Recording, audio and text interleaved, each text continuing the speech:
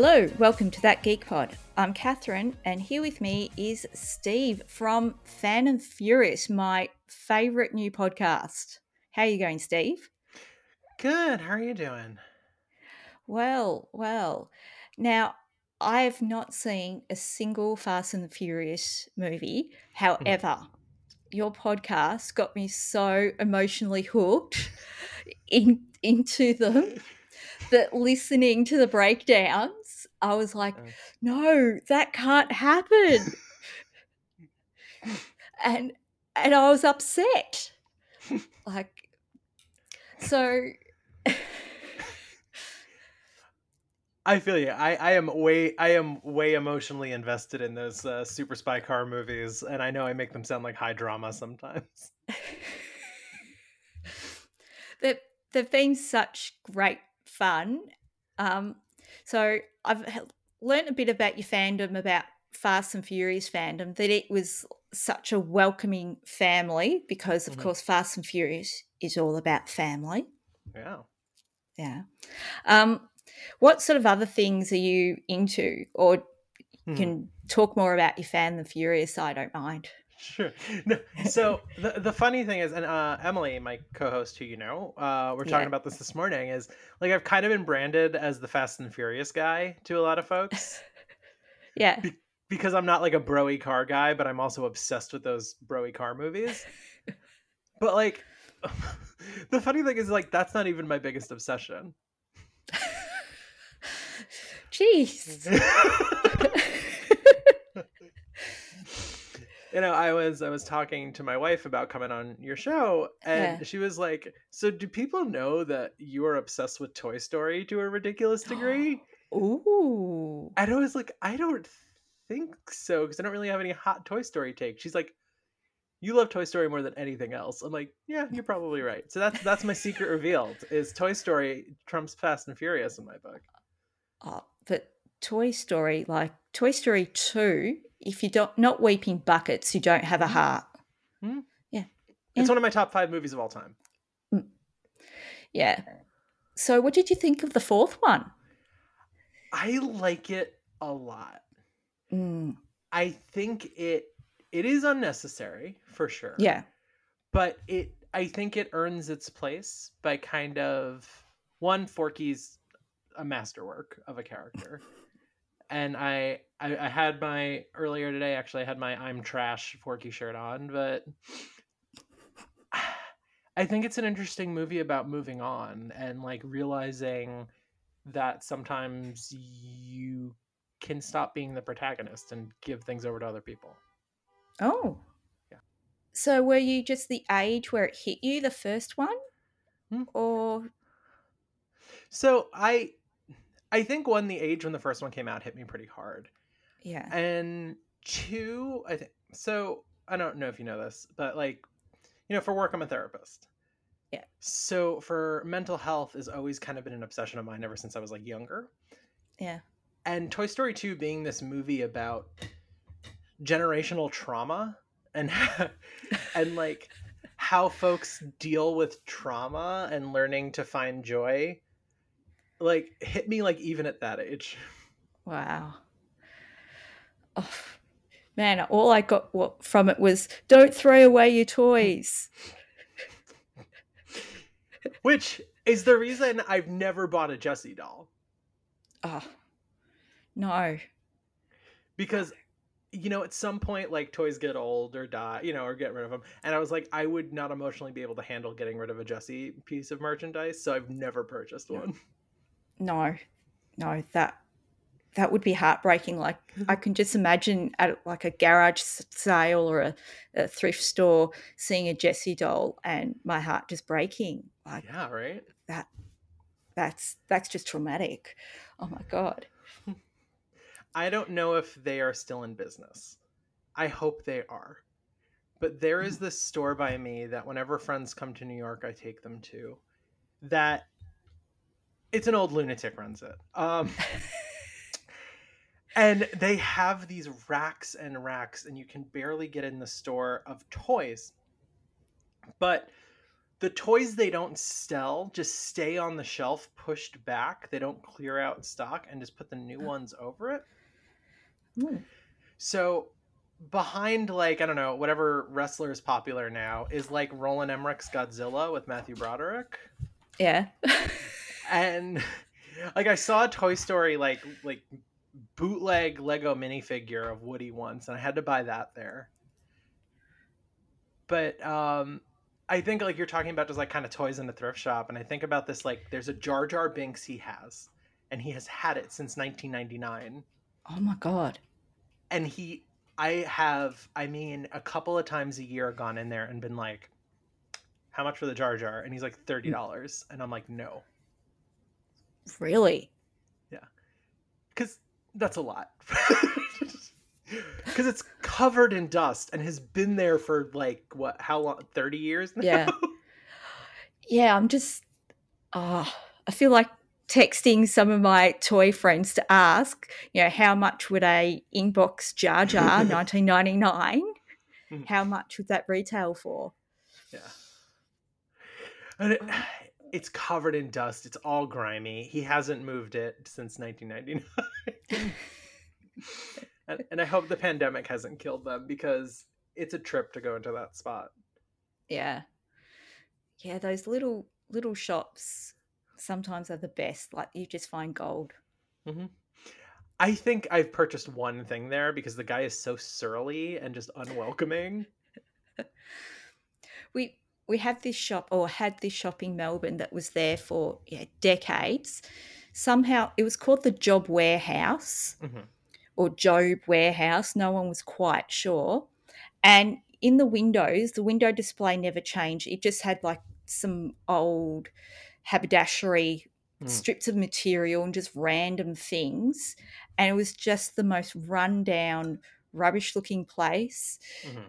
And it just became like this institution that everyone knew this shop. So this group, this comedy group, the D Generation, in the 90s, on their TV show, they decided they were going to go in there, but they went in first in disguises, in trench coats and moustaches, and then they put a horse costume on, because of course that's what you do. In the same segment, they also tried to get into, they got into a shop that sadly is no longer with us. There was this bunch of shops in North Road, which all the shop names had pun titles. So this shop was called Stacks of Slacks.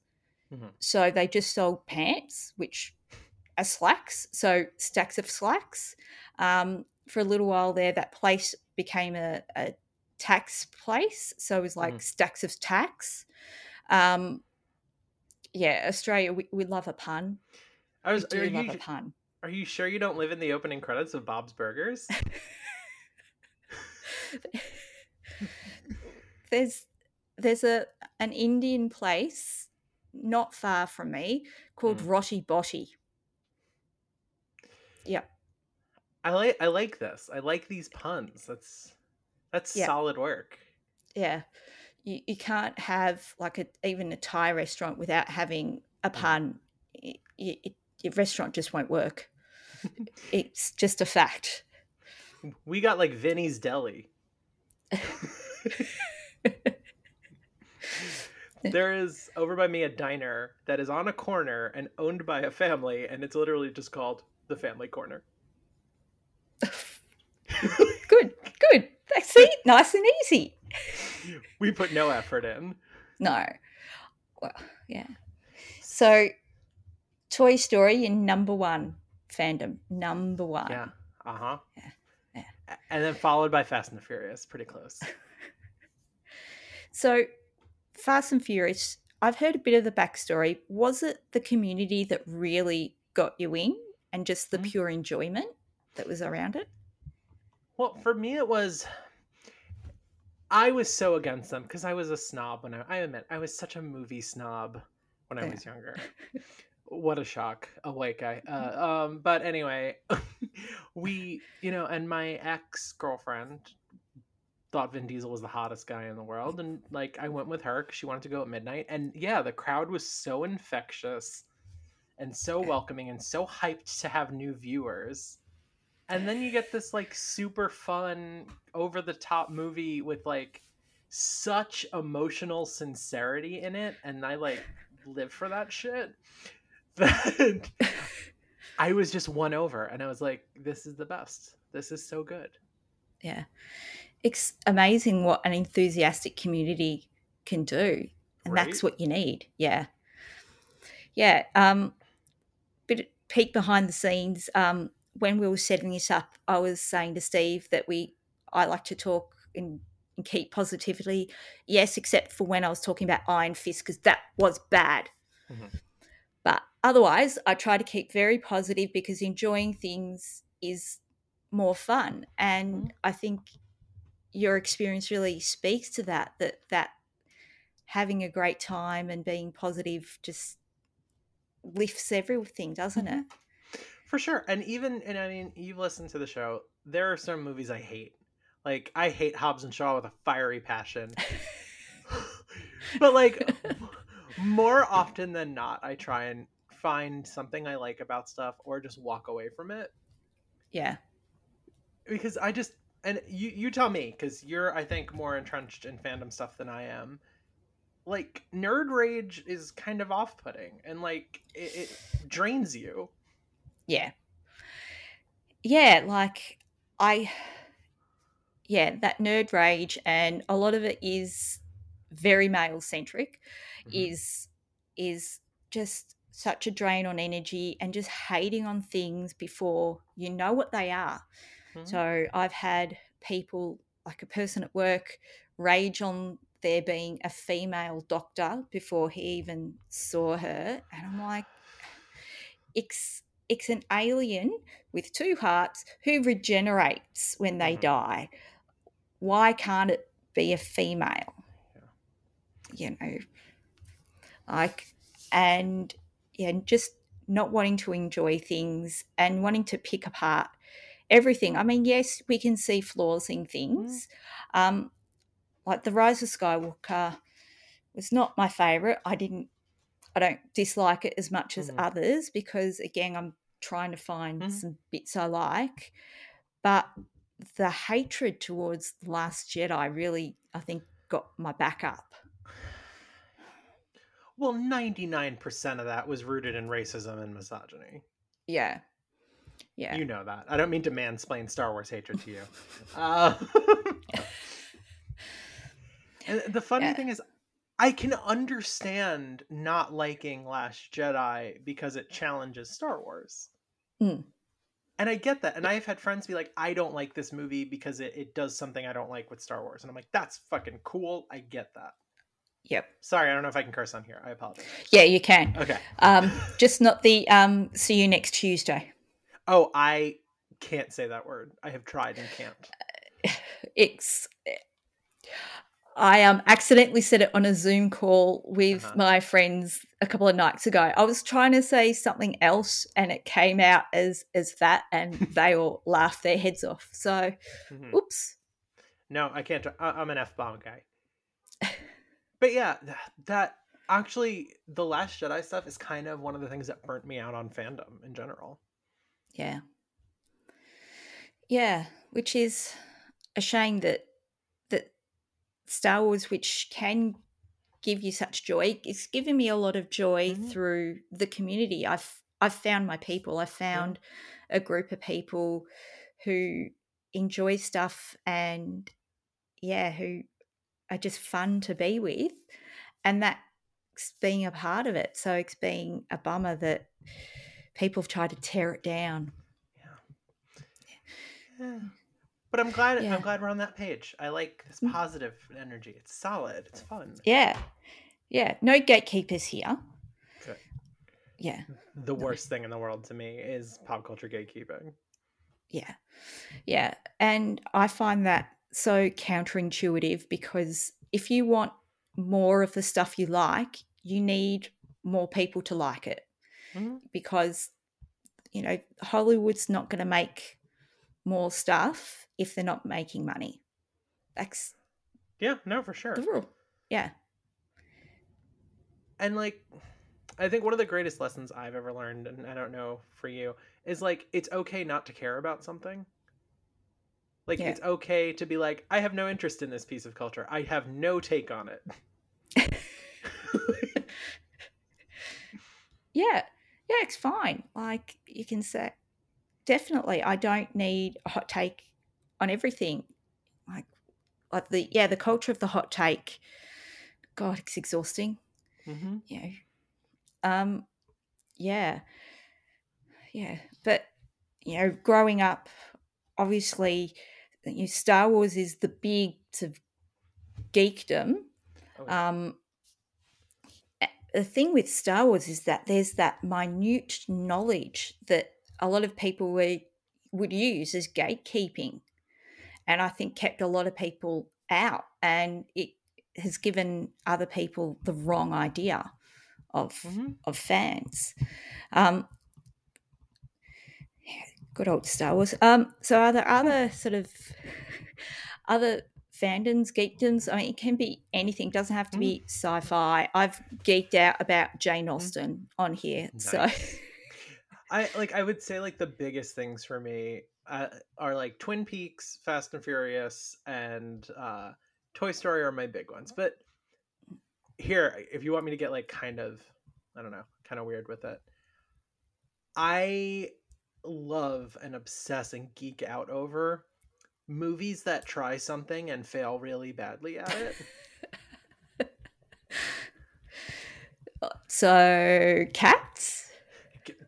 Oh, hell yeah, Cats.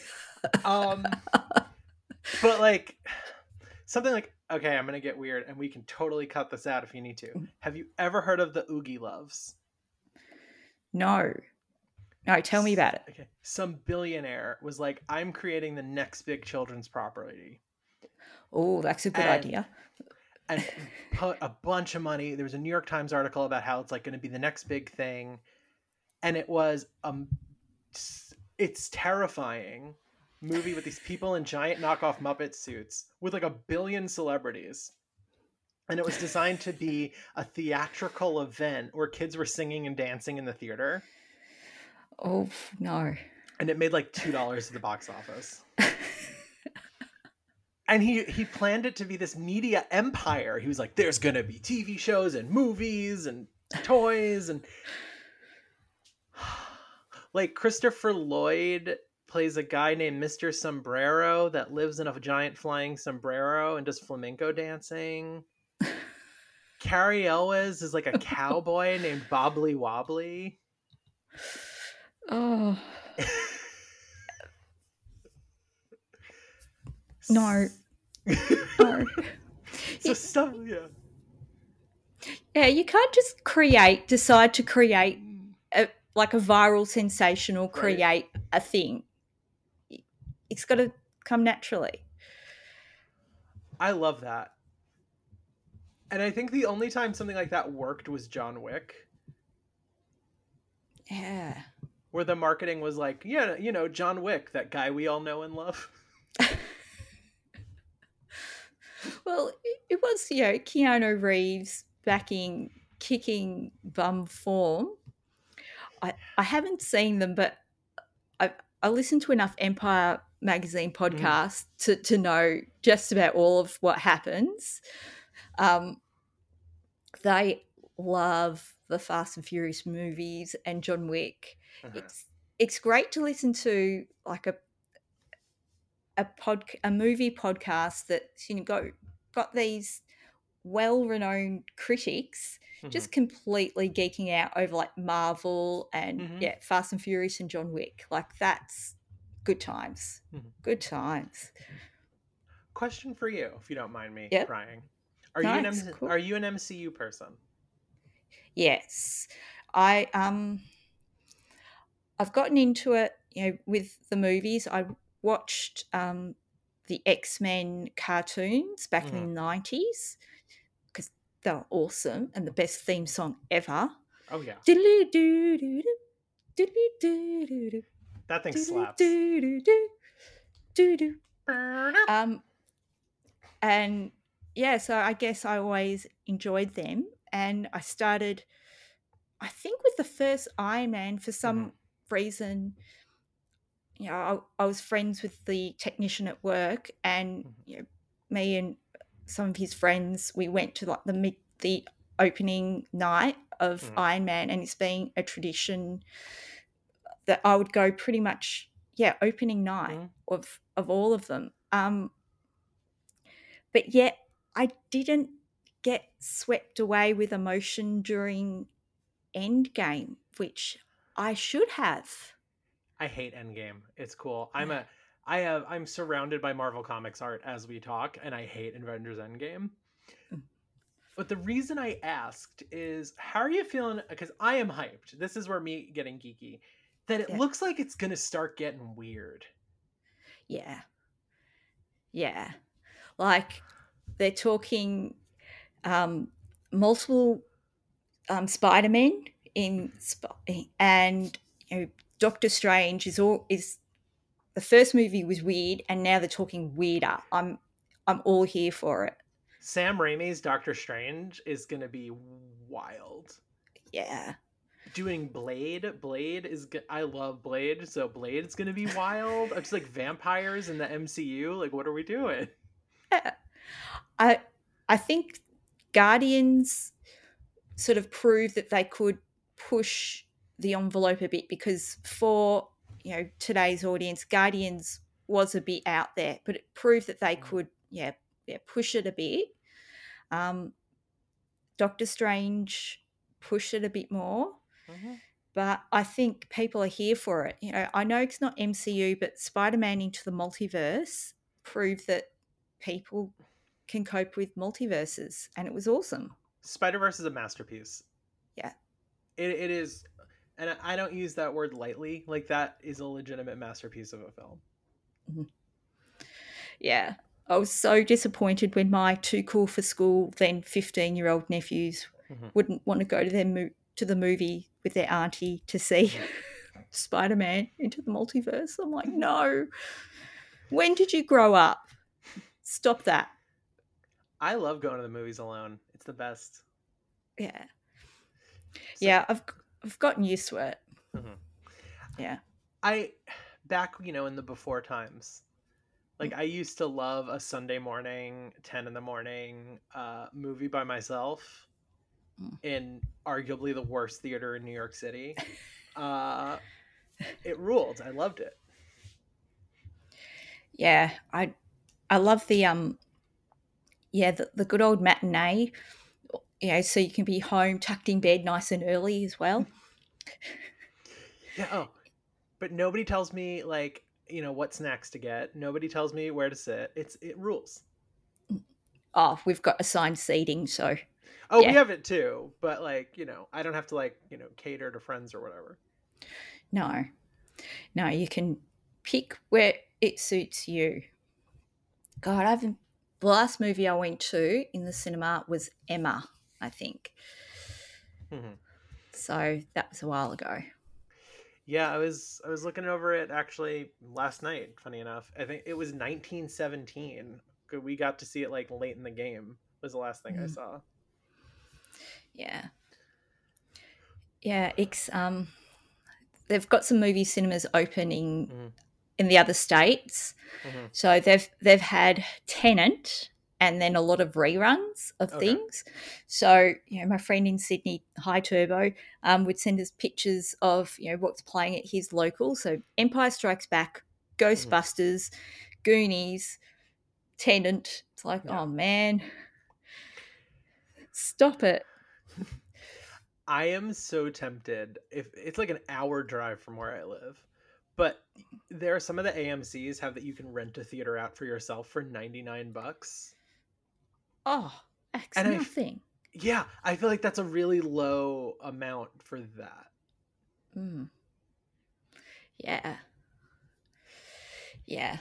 I'm I'm translating that into Australian, so it'd be around 200 to 25, something like Hmm. that. Yeah. Yeah, could be worth it. Like, I squirrel away a little bit each month for a few months, and then I run a movie theater for myself. What are you watching?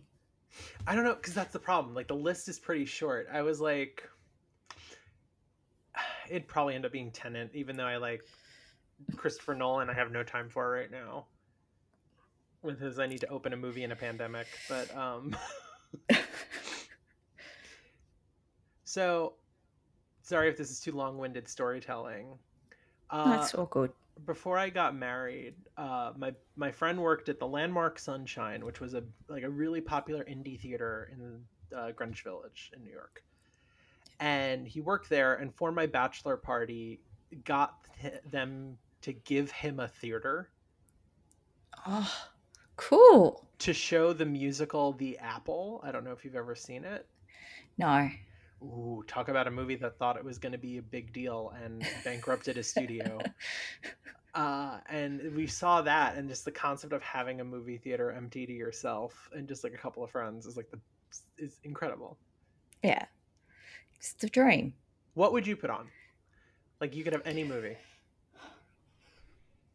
Right now, God, I'm going to be that person. Say, yeah, I want Star Wars on the big Mm-hmm. screen. Like, I missed the original run of them, Mm-hmm. um, and the special editions were only out for such a short period of time. You couldn't Yeah. really soak them up.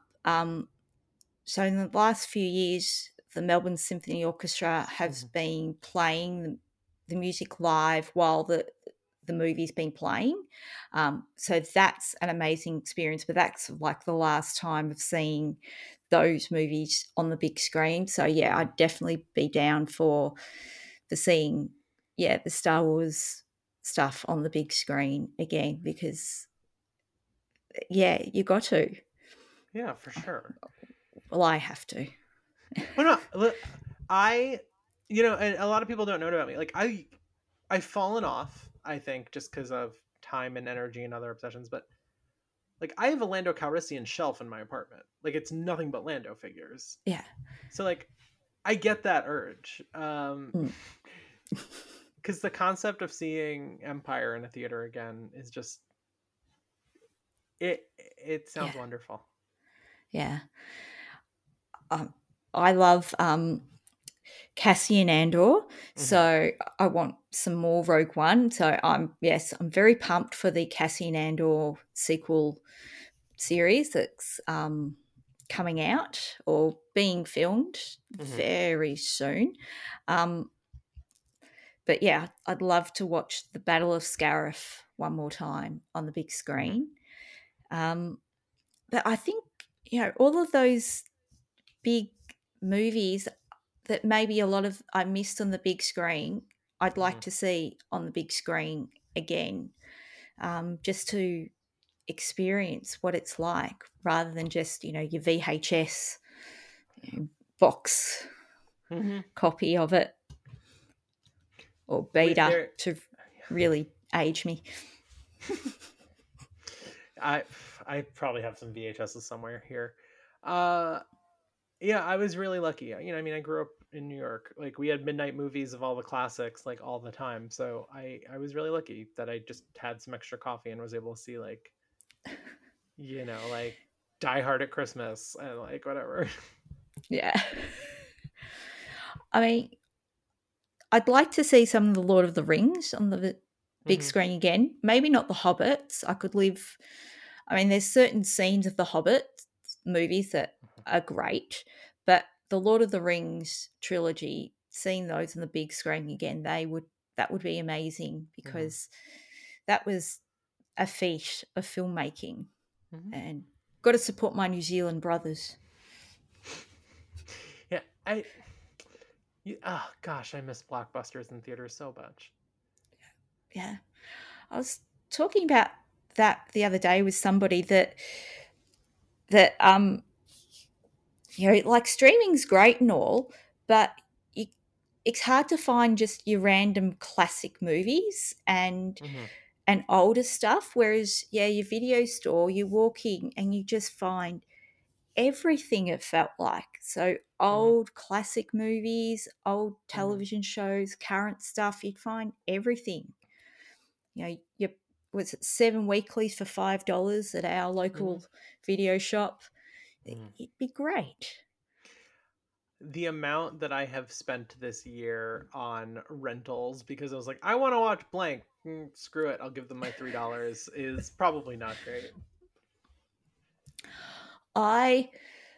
Because I went through a Jane Austen bent, and for some reason there's not a lot of Jane Austen's adaptations on streaming, I went, okay, Mr. Amazon, you are getting my money as I buy 2 different versions of Persuasion on DVD and Northanger Abbey.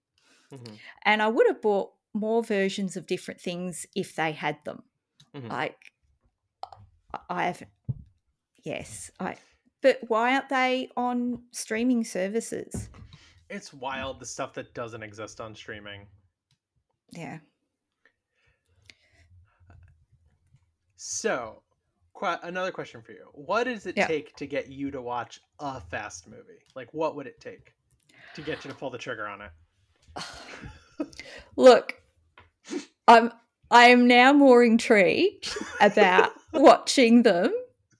I don't know about, full concentration in the movie theater just yet, but I am more tempted to go, oh yeah, there's Fast and Furious on there. I might whack that on and have a go. So yeah, it's been you guys talking about them. It's made me tempted.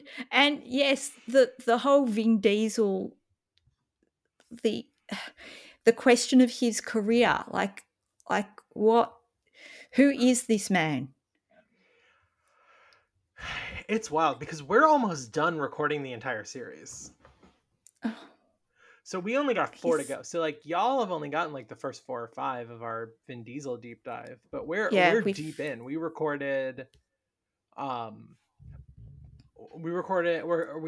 latest recording was Riddick. So like we're almost done. We got Last Witch Hunter next week. So where we were where you're hearing about this man's career and where we're at now recording is it's bleak.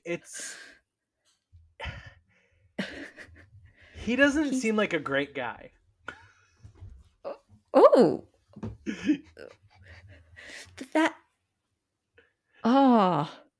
Because the last thing I heard from was Pitch Black, of course, filmed in Australia, out in Cooper Pedy. I think if you go out there, you can still find sets, like bits and pieces of sets, because that's also near where Mad Max was filmed.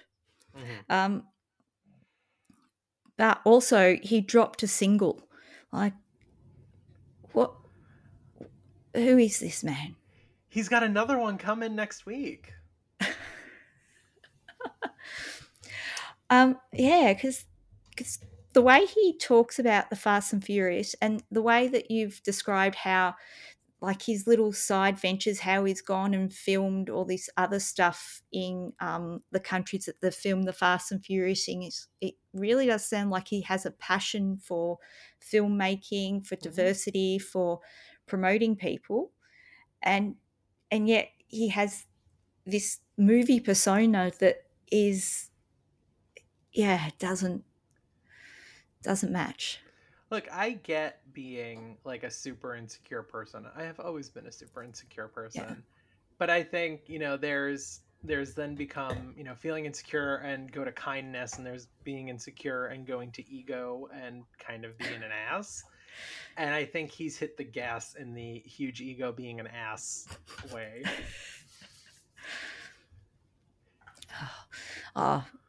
So how far along is The Pacifier? It's like midway. Yeah. I think that was a turning point for him. What did he just decide? No more of comedies, or no more of that guy? He did that, and he did Find Me Guilty with Sidney Lumet, which is actually quite a good movie. And that was his last time trying to be anything except for Vin Diesel persona. So I think Pacifier and Find Me Guilty, he tried to get out of his comfort zone and then said, never mind. And then never left. Yeah.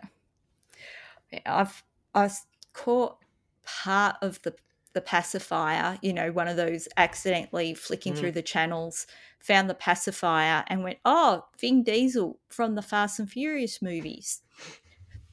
It's wretched. And yeah, yeah, it was quite bad. And I came in on the second half, so It's a bad movie. yeah, yeah, But we're being positive here. yep, yep, Yay. But yeah, yeah, like, not to bounce around, but like when you were talking about the fast fandom, I think what's interesting about it is it's very hard to gatekeep a series that changes genres midstream. yeah, yeah, And also it's really hard to gatekeep outside of like, do you know what car they used? And I think that may also help with the fans being kind of chill. yeah. That it all gets written off because of Noz, whatever Yeah. Noz And is. family, yeah. Yeah. And also, you kind of can't have the heart of your film series be family and togetherness and like looking out for each other and then be an asshole. Yeah. Yeah.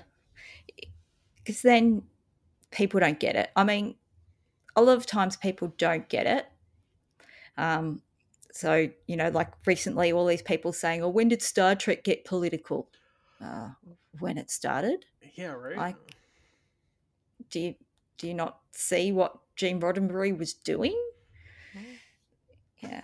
Well, it's like the people who complain about Chris Evans being too political. And I'm like, the Yeah. man is Captain America, the most political superhero. He's America's butt. I mean, come on, Yeah. let him talk.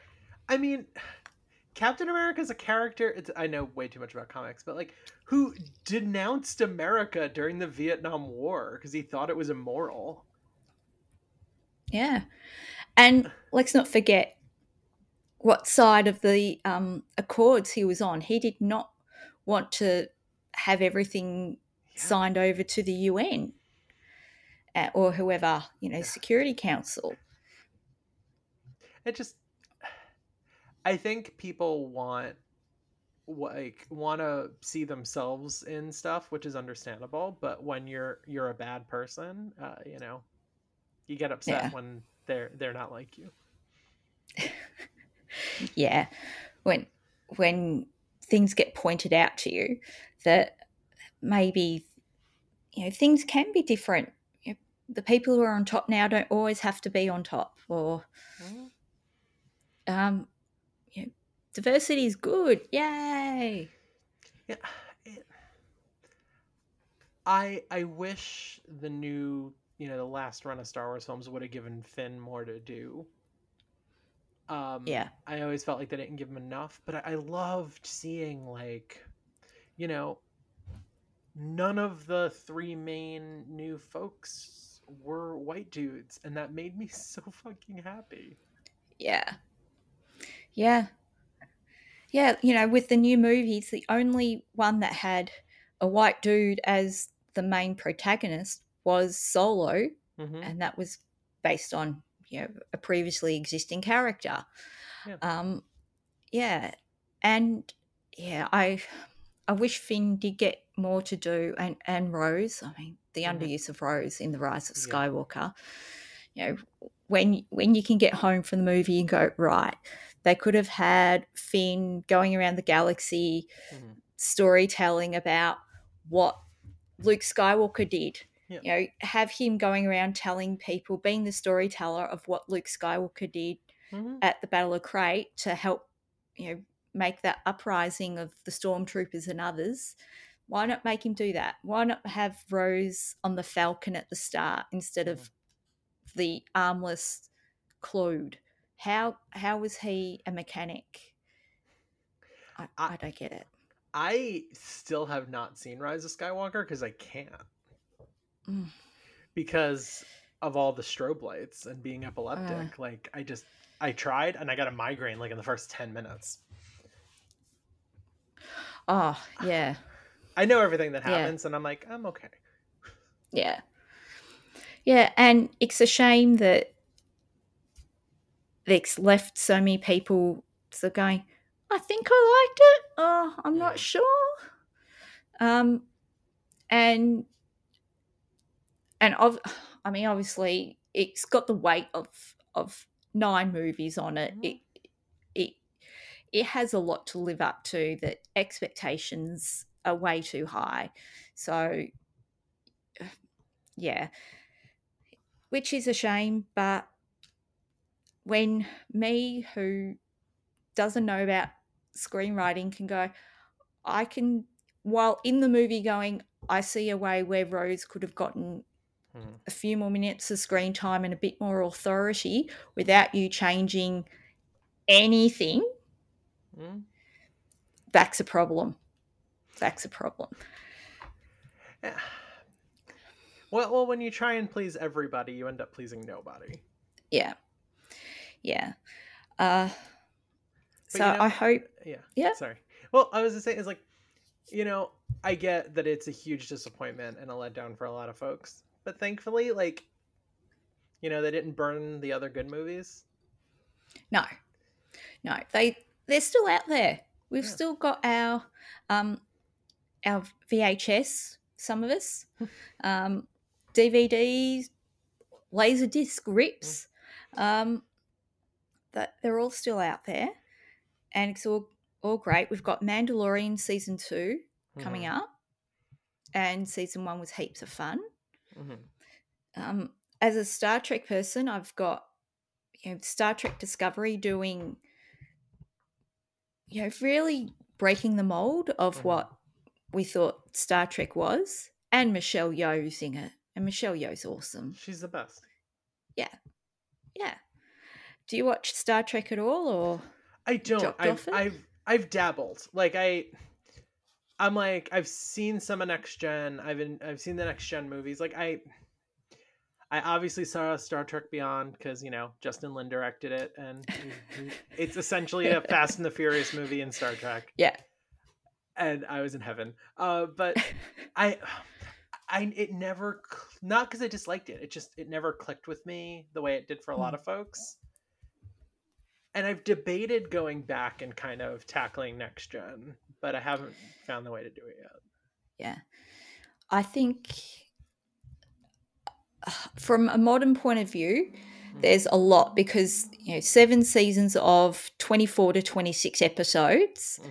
It's a lot, and there's not an overarching story, or very rarely is there. So I think sort of modern sensibilities would react a bit to that, but it is mainly a very positive look at the future and us coming together. Deep Space Nine is my favorite. It's Gene Roddenberry wasn't involved in that because it was made after his passing. So in that we actually see what Gene Roddenberry never wanted, which was the main crew members sometimes being in conflict with each other. Obviously not over the major things that come together, but you're not always agreeing with each other and having different ways of tackling problems. And that's when we start getting all these very long arcs of basically starting from season 3, if not a bit before. It's all building, and it's like our modern way of having TV shows was there in the early 90s in Deep Space Nine. And yeah, it's good fun. Should I be an agent of chaos and have Deep Space Nine be the only Star Trek I've watched? Ooh. That'd be interesting. I want to experiment on you and get you to do it. Just go deep and like learn everything about Deep Space Nine, but then not know a goddamn thing about any other Star Trek, because I kind of like this as a bit. Yeah. Yeah, like it's why not? There's just so much Trek that I think for a modern viewer, admittedly there's bits in the first season, where you go, oh, okay, this is an Mhm. episode, I'm getting through it. But I think overall Deep Space Nine is amazing, and it Mhm. has some great, fantastic actors in there. So Louise Fletcher, Mhm. um, so from the nurse Raddick from One Flew Over the Cuckoo's Nest, Mhm. she's like a recurring guest actress in Mhm. it, and she's amazing, amazing. And some of these actors, you go, why don't the Emmys and all of that recognize science fiction when they are doing their acting awards? They should, Yeah. because they are delivering just unbelievable, unbelievable things. Um, have I watched the other day for a podcast commentary with someone, Star Trek 6, The Undiscovered Country, Mhm. and that was great fun. Star Trek 4 is the one with the whales. So that Oh, was my very first Star Trek. nice. See, I've seen all the movies at one point or Yeah, another. yeah. I think with the movies, you're probably then right jumping in. Mhm. So yeah, um, yeah. Deep Space Nine, yeah, do it. I want to experiment on you. Just make that become like a huge hardcore Deep Space Nine guy. Uh, I will add it to my ever growing list of things Oh I have to watch. yeah, yeah. That that list of things I have to watch. It's just so it's growing and growing, and then every now and again I'm like, I have to watch something new. No, I'll watch something old that I Mhm. I know nearly off by heart because it's comforting. Look, it is 2020. You got to do whatever gets you through. Yeah, You know, yeah, I no judgments. I I've just been rereading comic book runs that make me happy. yeah. Just because I'm just like this brings me joy. What are some of the comic books you could recommend or that you like? Ooh, um, I am like hella behind on a lot of stuff, but I think one of my feel good runs in Marvel is Kieran Gillen and Jamie McKelvey's run on Young Avengers, Oh, because it is super queer, which makes me really happy. And just like really lighthearted and fun. And if yeah. you like Loki being a little kid and being a little shit, it's kind of great. That's one of the ones that I always give people like, hey, do you want to get into comics like this? Oh, Uh, Matt sounds Frac good. Matt Fraction's Hawkeye run. Obviously, I'm a cliche, but let me think. What else? I if you like, if you have the stomach for dirty stuff, Matt Fraction's Sex Criminals with Chip Zdarsky is very good. Okay. Which is about folks who, when they are in the refractory period after orgasm, can stop time. Oh, And it starts as being about that, and then kind of becomes a story about like just like depression and relationships. And okay. I like Yeah. uh, I'm looking at my shelf right now as we talk. And Kelly Sue DeConnick's run on Captain Marvel is what I've been rereading, and that's what brings you to the Brie Larson version of Carol Danvers, and I love it. Yeah. Yeah, I think I've got some of those that a friend of mine recommended because, yeah, I loved Captain Marvel. Mhm. I loved it so much. Uh, it was just such a fun movie. And I have loved Carol Danvers since I was young. Like, she's been one of my like, because I was a big superhero guy. I still am, but like, when I Yeah. was a kid, I was hardcore. I'm looking at all my Captain Marvel art. I have so much Captain Marvel art in this room right now. But you know, when that scene, when like the little pager, in the post credit scene came up, Yeah. uh Yeah. I screamed so loud in the theater, unintentionally just shrieked, that everyone looked at me. because I love her so much. Yeah. Yeah. And I I knew what it was, and I think, and I gasped. And I was just so pumped. But one thing I loved about it was the second time I saw Captain Marvel. So it came out on the Wednesday night, and that was then the Friday night.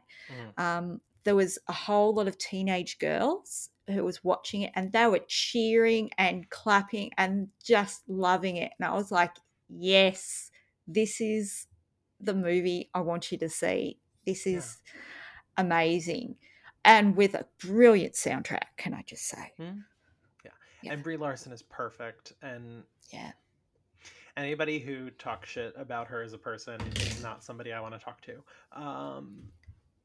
But Yeah. yeah, that's me. um, I I love that we're getting that now. Like seeing Black Panther with a crowd and just kids losing it at Black Panther. It fills me with such joy. Yeah. Because you know what? I got to see that all the time when I was a kid. I got a billion folks that look like me. Yeah. Yeah. But we're seeing more people, and everyone's getting a chance to see themselves on the screen.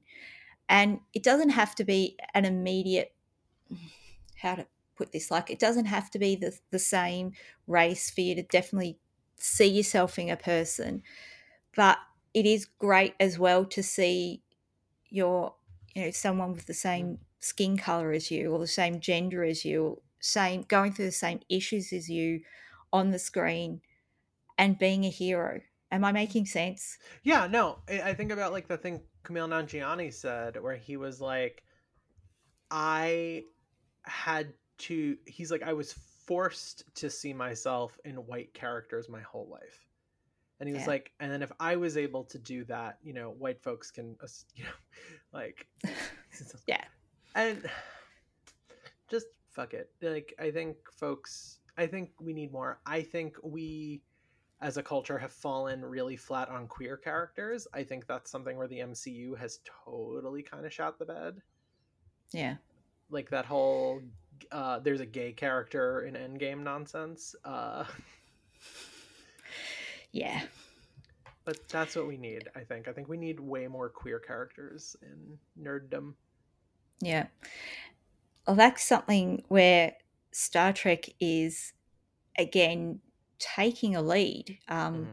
So their Stamets, their key was engineer. He's married to the the medical officer, so Mm-hmm. they have a gay marriage, and it's just accepted. And later on this season, I think we're having um, non-binary people, Mm-hmm. like actors, actual actors, and then playing non-binary Mm-hmm. characters as well. And yeah, that's something Star Trek has embraced, somewhat more For sure. than others. Yeah. I mean, not always. Sometimes there was an episode of Star Trek Next Generation where I think for the time it was very progressive, but you look at it sort of Mm-hmm. 20 to 30 years later and go, oh, you at Mm-hmm. the very end, you wussed out. Mm-hmm. But still, they were there trying, and it paved the way for then later on, you know, Yeah. gay representation. Yeah. And it being okay and the norm. Mm-hmm. And in my job I specialize in gender non-binary and gender non-conforming clients. Like that's what I do. Yeah. Like I work pretty exclusively in queer spaces, and that and I when I heard that about Star Trek I got really excited because like there's so few non-binary characters and actors that are playing characters and stuff. Like Shira was awesome with that, and Yeah. I love Shira. um and I would love to see more of that. And yeah, Star Trek has totally always been on the cutting edge with that over other Yeah. nerd stuff. Yeah. Yeah. It's great that at least there's one franchise that is Mm-hmm. prepared to push it even just a little bit, but still be at that cutting edge. Mm-hmm. And let's not forget what they did in the 60s, the first interracial kiss Yeah, for between sure. Kirk and Uhura. That gets the pulses racing. You know there was some like, you know, fandom menace of the time folks being like, I can't see this on my TV. I'm sure there was, but I have also read that there was like a letter written to the TV network saying, I don't believe in interracial Oh yeah. marriage, but if Kirk gets a good-looking woman like Uhura in his arms, he's going to kiss her, So it was like this, not completely breaking everything down, but at least a little crack going. Yeah. She's a beautiful woman. Kirk. He's going to kiss her. Listen, if I could kiss Nichelle Nichols now, I would. Oh, Uh, yeah. but it's just, yeah, and I'm glad you like Captain Marvel the way I do, because like I love it. It makes me so happy to see other folks get a moment to shine. It Yeah. was a shame. It was a shame in 2016, when all of the copies of the original Ghostbusters were, taken away and burned. Like they not a single copy of the original Ghostbusters exists, and those darn women took all of it, and that was a real shame. But besides that, Yeah. Yeah, us women taking all of your things and wrecking them. When you showed up at my apartment and took my Ghostbusters DVD and broke it in half because you had to destroy every copy, and that movie doesn't exist anymore, it was just a real shame. Yeah, like it wasn't great, but it wasn't terrible for It's that funny. 2016. It's really funny. Yeah. And yeah, I enjoyed it. It was fine. Chris Hemsworth was very funny, and as well, like, yeah. But yeah, they've got great female leads. Mm-hmm. It's a very funny movie. The plot is not great for sure, but it is really very funny, and it's also this kind of weird thing where you kind of can't be critical about it without ended up inadvertently siding with the assholes. Yeah.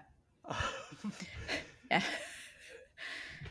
Do you remember when that angry video game nerd jerk did that video how he's not going to review 2016 Ghostbusters because it ruined his childhood? And I was just like, dude,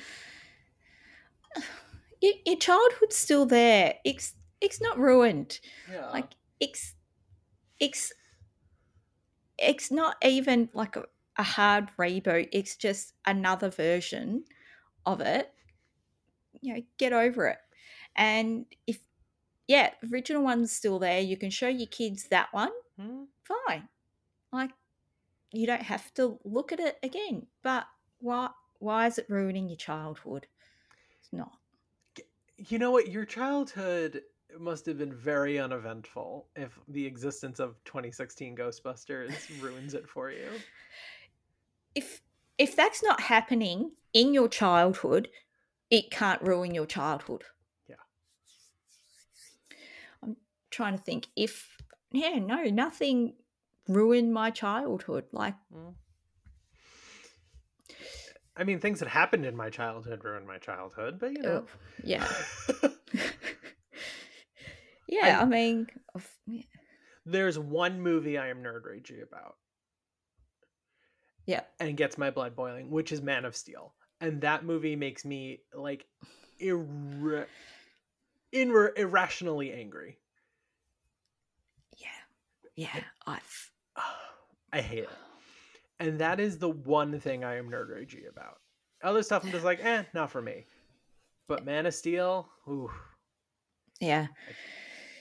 So I'm not very good with the DC stuff because they lost me. That was it, Superman Returns or something, like back in the 2000s, where it was just that wasn't good. I think I watched Man of Steel, and then I don't think I've watched a DC apart from Nolan Batman's Mm. and Harley Quinn and Wonder Woman. Mhm. Otherwise, yeah, I haven't watched them. I just can't be bothered. Shazam's pretty delightful. Oh yeah, Shazam. Shazam was great. Yeah. Birds of Prey was the last blockbuster I saw in theaters, and that movie is awesome. Yeah. I've had a few people not love it, but not for like ragey girls. I think they wanted it to do more or be even more wacky, or they wanted the music choices to be something else. So they didn't come out hating it. I think they came out a bit more meh about it, where they wanted to love it but didn't. So that was as bad as harsh as I've heard people get about Birds of Prey. So there it's okay to not like things. Like, cool. yeah. But not like them for what the movie is. And yeah. I have a soft spot for certain actresses that actresses and character actors that when they show up, like, I'm in no matter what. And Rosie Perez is one of those performers. So like the second Rosie Perez showed up, I'm like, this is the best. And I'm so in. Yeah. We haven't even talked about your love of, certain older male character actors. Like, so Dad Con got discussed on your Pitch Black, and I'm all in on Dad Con. So we then got into a discussion of Bosch, which, yeah, I watch. And I think I sort of took a bit of a tongue-in-cheek approach to describing it as, a LA cop who doesn't quite go by the rules. And yes, he listens to jazz, which of course he does. He sold his story to be made into a movie at some point in time, which is why he can afford this ridiculous house in the LA hills. But yeah, I still enjoy it. And that's, for those of you who don't know, I can't remember the actor's name without looking on IMDb, but he played the man in black on Lost. And I've got a weak spot for him. Yeah. I don't think you understand how freaking hyped I am to now know what Bosch is,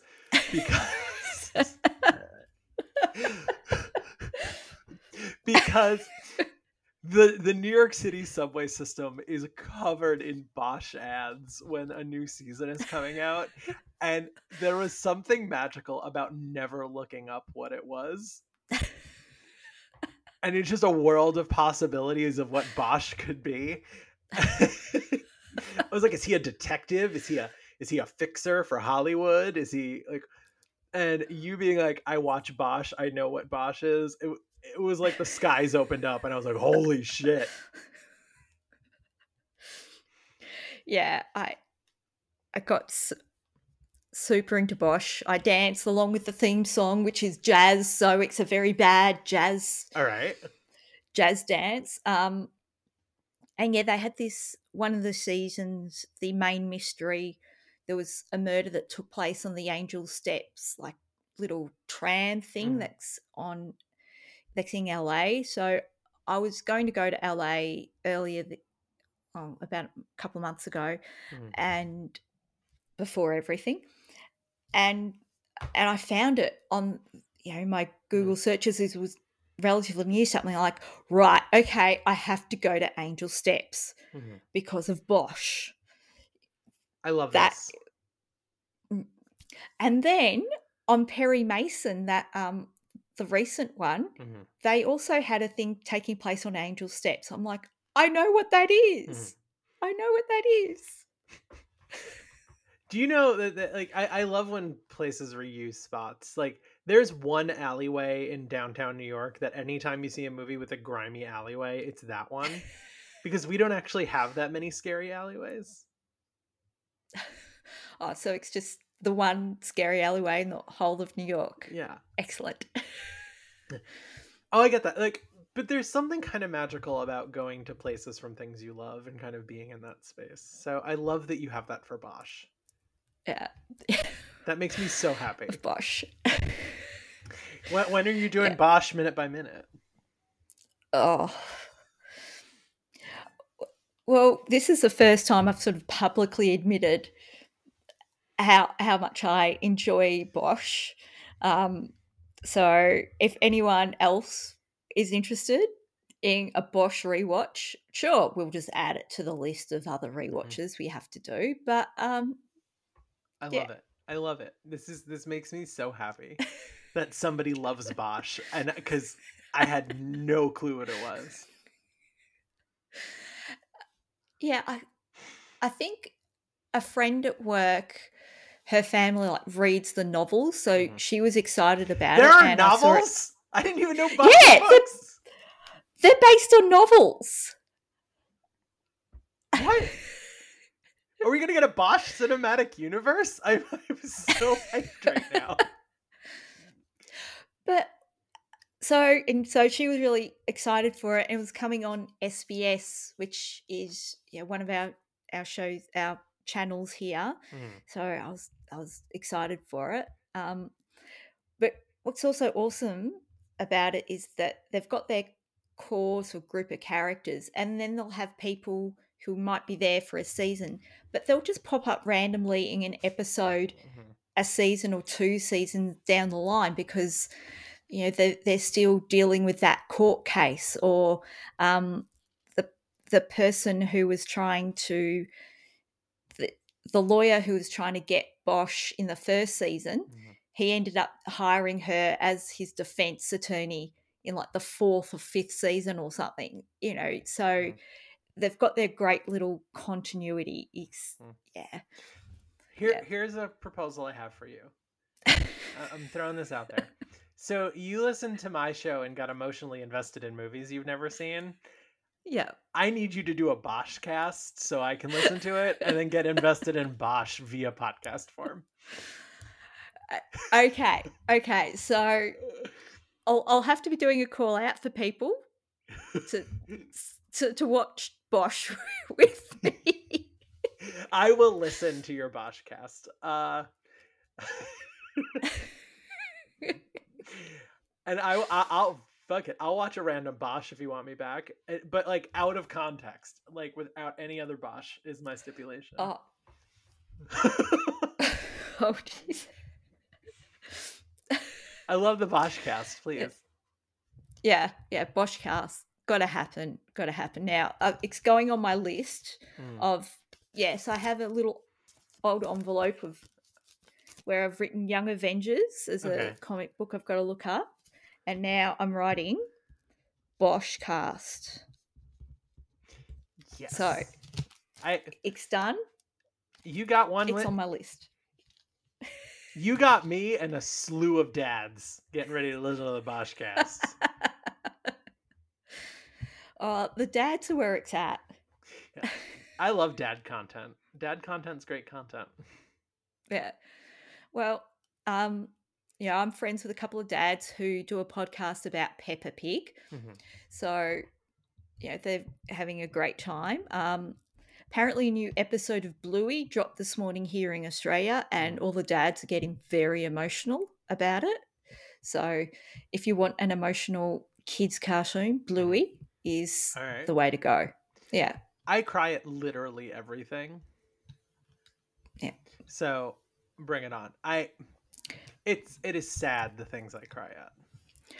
So last night was the grand final for our football, and during the presentation of the medals, they have little kids, in the winning team's jumper, presenting the players with their premiership medals. And so seeing little kids presenting medals to the big strapping footballers, I was crying. And then some of the footballers came up with their little children, their babies and things, to get their medals, weeping. Oh, and then it was the last game of a player whose father had played, and then it was and then it's his last game and they lost and I was weeping, and I'm invested in neither side. I've not watched the football at all this year. But yeah. No. So I'm with you. Look, nothing wrong with it. We watched Kajillionaire last night, which is a wonderful movie, and I was like overwhelmed crying, and my wife looks over at me and she's like, okay. Because I was just like, I was crying buckets. I cried at The Pacifier when we watched it, and I hate that movie. And then that makes you even hate a movie more when you're like, you made me cry and I didn't want to, you manipulative bastard of a movie. Oh, you get me a little kid saying, please don't leave, or a little kid being like, I love you, so-and-so. I'm over the moon. Yeah. And I'm crying buckets, and I'm sad and happy, and just, I can't. Yeah. Well, thank you so much for joining me today. It's been great fun. Thank you for having me on. Yeah. So we've got the Fan and the Furious podcast. What's coming up on that? Let's see. Oh gosh, we've recorded so many of these in advance. So I think you got Chronicles of Riddick coming up, which is, I think, one of our best episodes. You've got oh darn. Let me look at this. Now you got me Speed Racers. Oh, that Spy Racers this week. Yes. Coming out oh shit, I forgot we did that. Yes.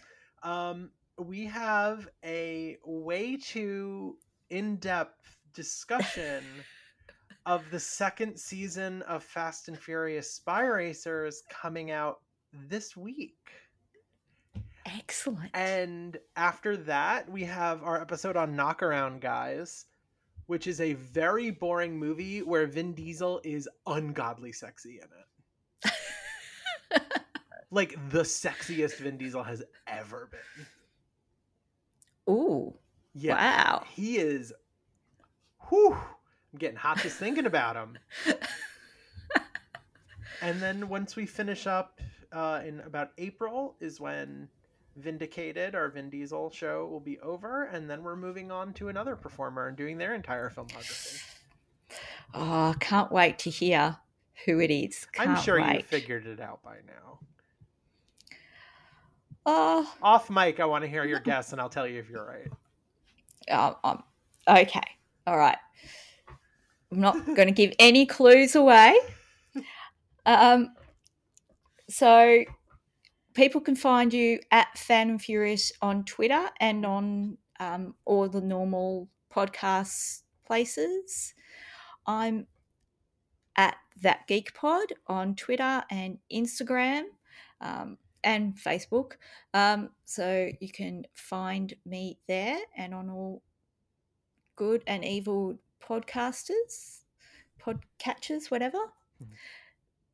That Geek Pod will return. Bye. Bye.